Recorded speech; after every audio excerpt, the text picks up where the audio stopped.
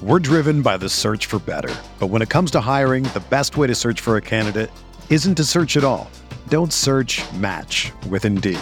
Indeed is your matching and hiring platform with over 350 million global monthly visitors, according to Indeed data, and a matching engine that helps you find quality candidates fast.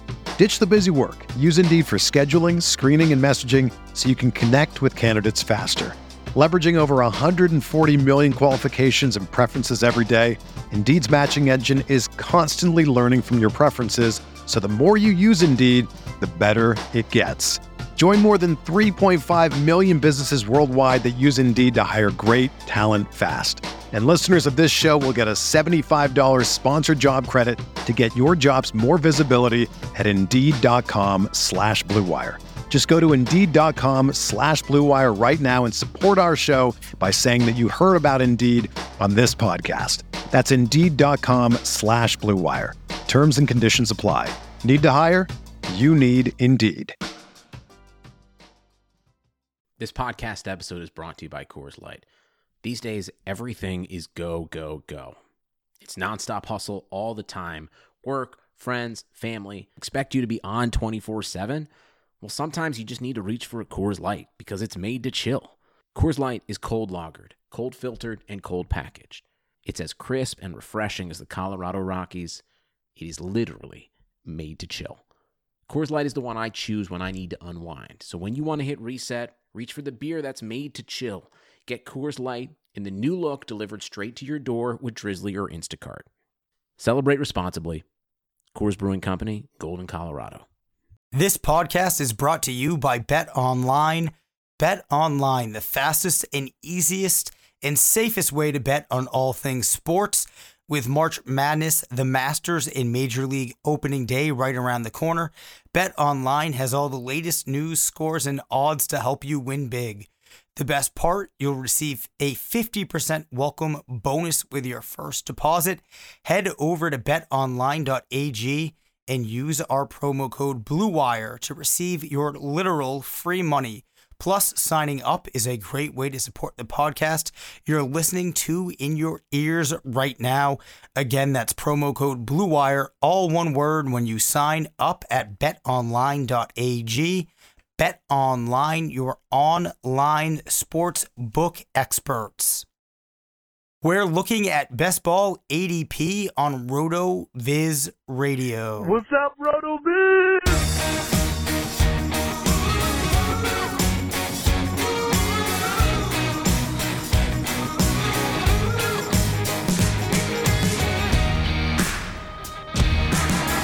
Welcome back to RotoViz Radio, brought to you by BetOnline. I'm Dave Cabin, Senior Fantasy Analyst at RotoViz, joined by the Editor-in-Chief of Fantasy Labs, part of the Action Network, Mr. Matthew Friedman. And Matt, as you can likely tell, my voice is at anything but full strength tonight.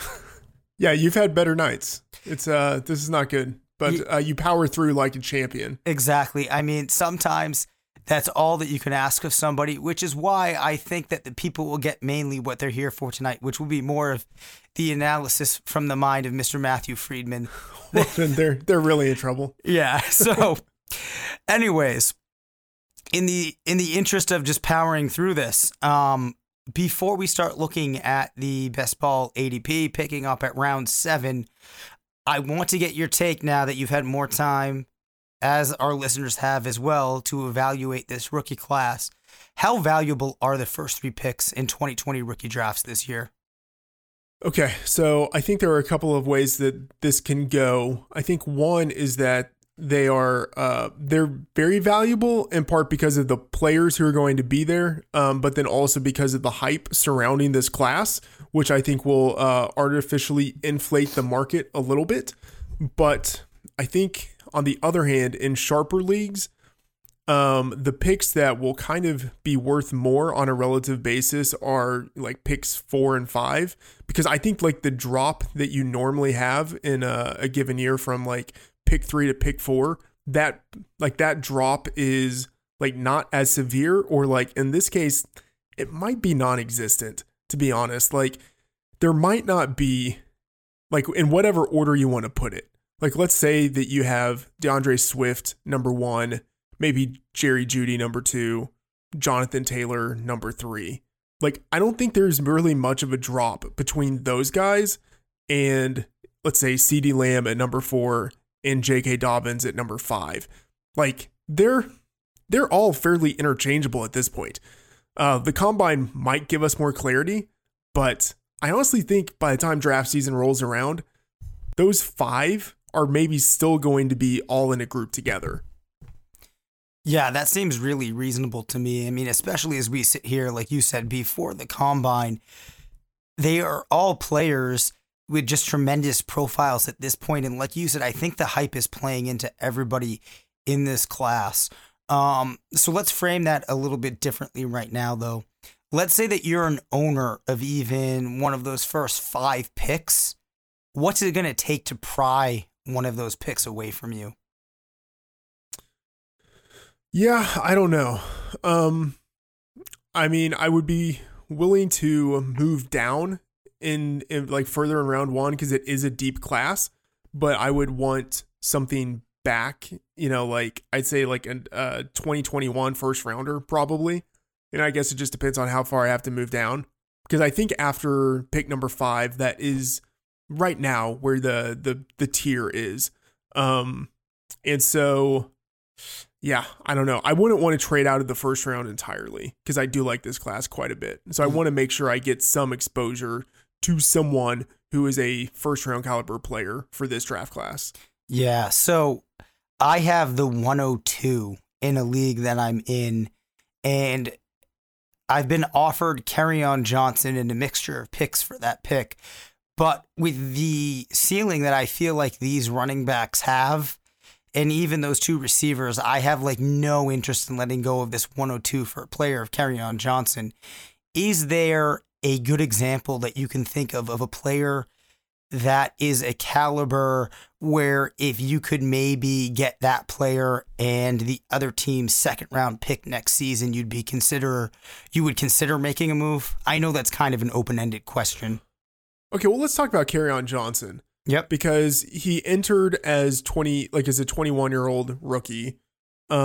He's had like decent production, not great production, but like he's going to be a 5th rounder, in that vicinity in 2020 redrafts. I don't know. He's probably worth a first rounder. Like, I don't know. That's hard because like you have a sense of who he is, and maybe like you don't like him that much. Like, I kind of go back and forth on him, but he was a 21-year-old rookie who's been like reasonably productive. Now he's 23. Like, I still think he has a decent chance of being a lead back. I don't know. I think he's basically, I think, like a version of some of these running backs who are going to go in the first round, except he's like 2 years older. So like maybe he's not worth it, but at the same time, I think that also kind of puts him like a little bit closer to like the relevancy cutoff, or like the relevancy window. Like, you're going to know with Kerryon Johnson pretty quickly whether he's useful to you or not. Whereas like with some of these other guys you're going to draft in round 1, like you might need to wait 3 years before you actually find out if they're useful or not. Yeah, and I think it's certainly hard to make that distinction at this point before we know the landing spots for these players, because I do think that with what we've seen from Kerryon Johnson, he has shown that he definitely can play in the NFL. I think he is a good running back. The potential is probably there for him to reach a ceiling a little bit higher than he's shown us at this point. But I also think on the opposite side of the coin, Swift or Taylor or even a couple of these other backs could really be transcendent. So I'm not ready before I know the landing spots for these players to make a move like that, which obviously is going to be one of those things that makes achieving a trade before we actually get combine results and draft results a little bit hard to actually happen. Yeah, I'm looking, like right now, Kerryon Johnson at Fantasy Pros, PPR, Dynasty rankings. And so, like, I feel like it's at least an accurate representation of what like is a decently smart ADP or ranking. Yep. He's number 39 right now in Dynasty. Like, that's probably worth someone who's going in the first round. Yeah, I think that's probably fair. I wouldn't disagree with you there. So perhaps then what it needs to be is a package that works when you add in like all of the extra picks, because a lot of what I've been offered at this point have been Johnson for my first rounder and then like a second round of from me next year and a couple other pieces that don't make sense. But at the base of this trade, you think a player like Kerryon at this point could be considered in a deal for a first rounder, which I think is probably fair of you to say.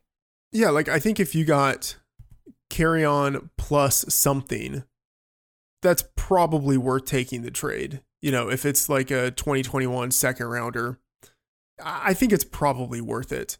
Okay. All right. Well, you know what, Matt? I will internalize that advice. I am probably not going to take it. But perhaps there's some listeners out there who will think twice now about any deals they get involving Kerryon. So let's pick up where we left off. Last episode, we made it through round 6 looking at FFPC best ball ADP for 2020. Quick reminder to everybody that FFPC leagues do have tight end premium scoring. So that impacts the ADP a little bit.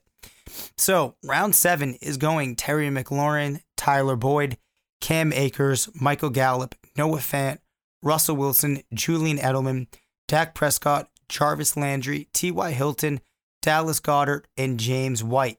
Let's start off right off the top with Terry McLaurin, a player that had an extremely surprising, tremendous start to his NFL career, did kind of taper off, is playing in Washington, various quarterbacks sifting through that offense last year. I think a team where there's still a lot of things up in the air. How do you feel about him slating in at wide receiver 27? I love Terry McLaurin as a number 27 wide receiver. He was like the number, I mean, he was around that last year, like number 24-ish. If I'm just looking at, I mean, it wasn't PPR, but like, I don't know. Like, I think he was in that general vicinity last year. Yeah, he finished 30 in PPR per game, really slowing down in the second half. Yeah. I don't know. I like it. He's going to be better this year. I mean, one would assume, he played in only 14 games. So assume maybe he plays in 14 and a half or 15 games. Assume he sees more targets than the 93 he saw last year. Assume he's a little more efficient at, turning targets into yards. He had 919 yards last year. Like, he could have 1,000 this year, anywhere from like 5 to 9 touchdowns maybe, but like 5 to 8 is more reasonable. Like, I like him. Like, I think he has the potential like for much more than that as well. Like, he could explode. He could be a top 10 wide receiver by the end of the season. Yeah, I mean, that's definitely possible. I wouldn't be expecting it, but the broader thing to pay attention to here is if you go to the RotoViz screener and you look for rookie receivers, the stat line that McLaurin produced, and I don't think it matters the chunks in which he produced it, put him with very solid company. I mean, these are numbers for receivers, especially on a team like Washington, that you just don't normally see in their first season. So, to me, the expectation, I think, is fair that he's likely going to build on what he did in his rookie season.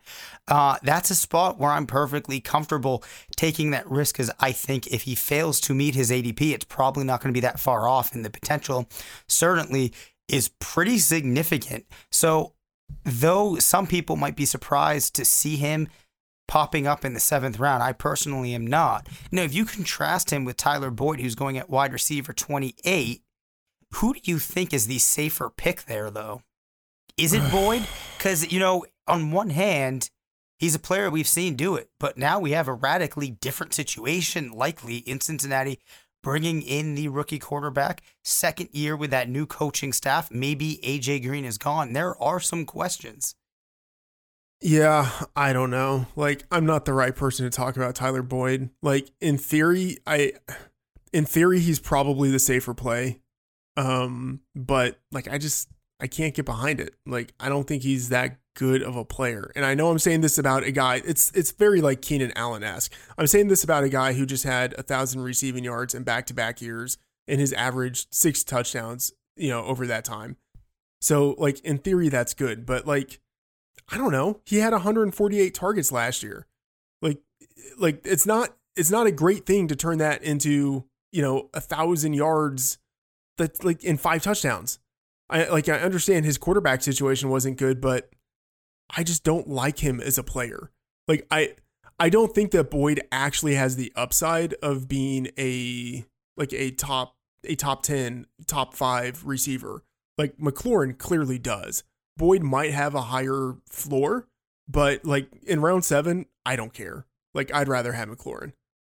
Yeah, that's fair. To put a little context around last season too, Boyd ranked 7th in overall targets, 8 in recs, 22 in receiving yards, 38 in total touchdowns.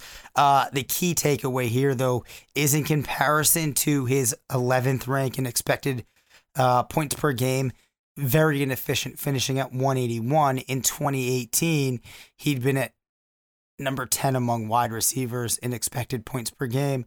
As we mentioned a lot, those aren't things that necessarily carry from year to year, but I think that does speak to your point about volume being a very significant component of his game. So until we see what happens with AJ Green, it's kind of hard to opine on what to expect from Tyler Boyd. Quickly though, do you think that AJ Green does return to Cincinnati?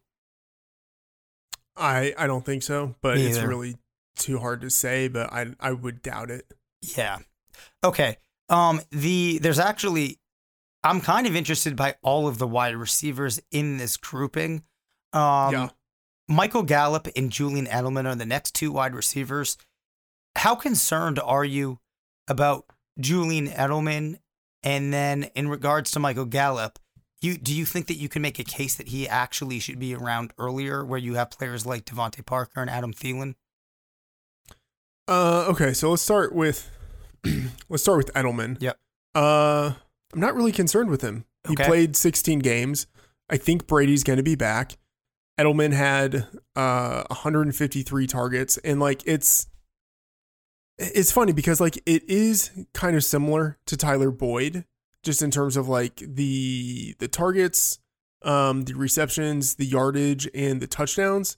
I think the difference is that like Boyd is a guy that I don't think his team actually wants him to be the number 1 receiver. Like I think they would like Right. to have someone else to throw the ball to. Whereas like with Edelman, like it seems like they're totally fine with him being the guy that they throw the ball to, 15 times per game or something like that. That's just kind of something that's like a de facto part of the Patriots offense. So I like Edelman a little bit more, and I know he's going to be 34, but he didn't really show like signs of slowing down last year. Like he had 7.3 yards per target. That's like very much in keeping with what he's done throughout his career. Like his career average is 7.2. So, maybe he starts to slow down at some point, but if we didn't see it last year, like the odds I think aren't particularly great that we see it this year. So I like him. Yeah. Before we get your take on Gallup, I'll just chime in with, I completely agree with what you said. And honestly, let's say even if he has a deterioration of 10% of the athletic ability, or however you want to qualify it, from last season, still was 3rd in targets. He was 9 in PPR per game, 4 in expected points per game. Like you've said, we have no reason to think that this team is going to start to look away from Edelman and the role that he plays for them. Even if he does lose half a step, he probably can still do very close to what he's been doing now for a very long time. So I'm not super concerned, especially with a 7th round ADP, and it's really close to the end of the 7th round. So you are looking at a player that could very realistically end up finishing inside the top 12, has done it in the past as recently as last season, and you're getting him for a pretty cheap price tag when you consider all of that. So those are my thoughts on Edelman, but where are you on Gallup? I like Gallup a lot. If you wanted to reach for him in round 6, I wouldn't hate it.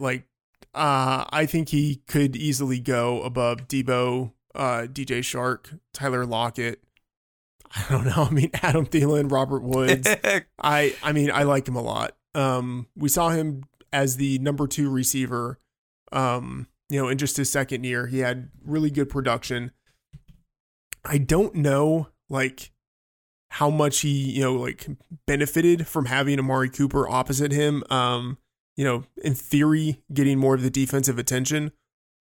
But even if he did benefit from that, he'll get more targets next year, So he had 113 in 14 games in 2019. Let's say he plays 14 and a half or 15 games. I think he gets more targets per game, even if he's slightly less efficient. He had 9.8 yards per target last year. I still think he ends up having more yards overall and probably more touchdowns. Fair enough. Now, it seems that the Cowboys and Dak Prescott have yet to work things out. Are you operating under the assumption that the team does make it work and Dak returns? I have to figure that they don't make that mistake and let him go. Yeah, 100%. Okay. I think he's staying. Okay. I mean, one way or another, he's getting franchised, whatever it is, he's staying. And while we're on the Cowboys, any other big changes that you foresee the team making? Not really. I mean, it is very possible that Amari Cooper's gone. Yeah. But I don't know. I think there's a decent chance he returns too. Okay. I honestly don't know if that really even matters that much for Gallup. Okay, yeah, I think that's kind of the interesting piece. So you think that he's good enough of a player that he's kind of a standalone asset at this point? Yeah, I think so. Yeah, absolutely. Okay, I like it. All right, let's talk about the first tight end going in round 7. That's Noah Fant at tight end 11. Pretty encouraging rookie season for Fant, I think, all things considered. How do you feel about Fant in this range? Now, of course, we're going to focus not so much on that it's round 7, but that he's going as a starting tight end based on his ADP. Yeah. I don't know. Fant has upside. There's no question about that. But I don't know if he has significantly more upside than Jonnu Smith at tight end 15. Yeah. Assuming Delaney Walker is pretty much done. I think Jonnu has capability there. And then OJ Howard after, okay, so sorry. Yep. At tight end 15, you have Jonnu, tight end 16, Ian Thomas, tight end 17, OJ Howard, tight end 18, David Njoku. Is there really much of a difference between Noah Fant and any of those guys who are available 3 to 7 players later? I don't think so. I think you could make a case that perhaps he's more talented than a couple of those guys. But if you consider the situation that they're in, I really don't see many factors separating him from those players. Yeah, I mean, he was a first rounder. They were all first rounders, for the most. Well, I mean, Thomas wasn't, but Yeah. Njoku was, Howard was. Thomas and Smith, they're both talented. Fant might be, I think, still further away from the realistic production window for a tight end, whereas all of those guys, they're in that realistic production window. They could have that that Austin Hooper type of season where they kind of come out of nowhere and produce as top 3, top 4 tight ends. The tight end position is just so frustrating because you just keep waiting on these guys and you just feel like that potential is there. And given the time it takes them to develop, you just never know if it's time to move on. I'm still holding out hope that Njoku and Howard can realize that potential that's there for them. But you start to worry after a point in time. Now, OJ Howard, you would have thought that playing in Tampa Bay last season would have been the perfect situation for him. Unfortunately, that did not manifest. I know that we're not at round 10 yet where he is going, but he's, to me, one of the most curious players. I'm assuming you have not given up entirely on OJ Howard yet. No, I mean, look at someone like Jared Cook. It took him darn near a decade to be relevant. Like these guys, like they linger. Like they have windows of viability that are pretty long. So no, like I'm not giving up on OJ Howard yet. Okay, that's what I like to hear. Popping back, though, to the round that we are looking at, Jarvis Landry, another receiver that I have to bring up here. It's interesting to see people feeling good enough about Odell Beckham to draft him third when Jarvis Landry, who actually had a better season, has managed to season in and season out just eke by, just compile points, is going at wide receiver 31. Is that too low for Landry? Is he a steal in round 7? Yeah, I mean, you know with Landry that he's like not likely to be a top 5 guy, like a top 12 guy, but he has a pretty reasonable chance of being a wide receiver too. Like I would much rather have Landry than Boyd, because like I feel like Boyd, I don't know. There's just something that feels kind of like fluky about his production and then his volume last year. Whereas like Landry, like he gets his production within like the normal course of how his offense just flows. You know, like year in, year out, he's a really solid bet for, you know, anywhere from like 1,000 yards to like 1,150 and anywhere from like 4 to 8 touchdowns. Like you know that is what he's going to give you. Like with Boyd, I don't think it's as certain. So I would rather have Landry over Boyd, or, you know, like if you could like trade down a little bit or whatever. But yeah, I think Landry is a value in this range if you're looking for consistency. Like I still prefer upside, but I mean, I think Landry has a pretty good chance of outperforming his ADP. Yeah, I think that he's a player, if you see him going here in redraft leagues especially, it's a very attractive pick, because the likelihood that he at least finishes at wide receiver 31 or outplays it by maybe 10, 9 positional ranks at the end of the season are pretty high. Final players that I want to talk about before we close out this portion of our episodes this week are James White, who is going at the end of round 7 as RB34, followed by Sony Michel a couple picks later at RB37 in round 8. You surprised to still see James White hanging out in round 7? No. I mean, I think it's probably like the appropriate place for him to come off the board.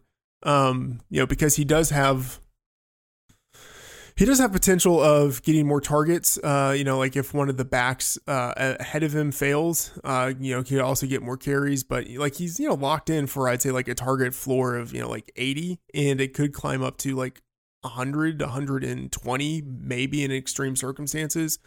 You know, in theory, he's in a good offense if Tom Brady returns, and, you know, like if they get a little more offensive help. He had 900 yards last year. Like, that's not horrible, you know, like especially with all of the receptions that he gets. You know, like he's not a huge touchdown scorer, but, you know, anywhere from like 4 to 8 seems reasonable. And with all the receptions he gets, like, yeah, he's reasonable. The other interesting thing, too, about White is he actually finished as an RB2 67% of the time. So we only saw one game from him above 20 points last season. So it would be easy to assume, if you were not paying attention to the Patriots, that James White did not do much. But the moral of the story is, if you had him on your team and you put him in your lineup, he never really like lost a week for you. He might not have won it, but he was certainly usable every single week. The same cannot be said for Sony Michel. So where are you on him? I'm pretty down on him. Yep. I mean, that's not a surprise. That's kind of like my brand, but, you know, he's not used in the receiving game, which is a huge knock against him. You know, so yeah, he had 1,000 rushing yards last year. Like, he basically looked like Jarvis Green Ellis, like back in the day. Like, that's what he was, like 3.7 yards per carry. Like, great. He had barely 1,000 yards and he had 7 touchdowns. Like, that is almost exactly a Jarvis Green Ellis season. Yeah, honestly, if Brandon Bolden had been inserted into the game every time that James White was used, I don't think we see a very different outcome. Yeah, I think that's right. I mean, which Brandon is just Bolden, such an indictment on everything Sony Michel here. I mean, I do think he's probably a better player than Brandon Bolden, especially at this point in Bolden's career. But the point kind of is this. There's nothing that's differentiating Sony Michel from any of these other Patriots backs that we've seen, absent of LeGarrette Blount, the past maybe 10, 12 years, because Blount actually managed to be such a superb touchdown scorer that he actually elevated his status from what we normally see from the Patriots back that handles more of the rushing attempts. So I just don't think that there's a reason to expect that you're going to get more from Michel than that handful of those super awesome games, and you're going to have more than, or maybe at best, a quarter of the time where he's an RB1 or RB2, and the rest of the time, if you try to trot him out, he's very simply going to be a player that is really replaceable, you know? So I have a lot of concerns about Sony, and if the team is forced to pass, which we don't know exactly how this Patriots team is going to operate, you could even see his numbers from last year come down. So like you, I'm pretty worried about Sony. Yeah, I mean, I think that's fair. And honestly, it was insulting to say that it was a Ben Jarvis Green Ellis season. It wasn't as good as Ben Jarvis Green Ellis. Is that true? Did you look up some numbers while I was talking? I went and looked. Ben Jarvis Green Ellis in 2010 had just over 1,000 yards rushing, but he was more efficient and he had 13 touchdowns. Wow. Yeah, that's quite a disparity there. So the one thing I'm hoping too is that some of these books out there have another season where they're expecting Sony Michel to get over 1,000 yards, or that's where the over-under is set, because I will aggressively be taking the under again. Yeah, probably. I will probably be there. Yeah. Yeah. All right. Well, that does it for this episode. You can reach us at rotovizradio@gmail.com. Follow us on Twitter at DaveCabinFF and at MattFTheOracle. Thanks to BetOnline for sponsoring the show. Make sure to rate, review, and subscribe. And as always, remember, it's not a fantasy if you believe it is.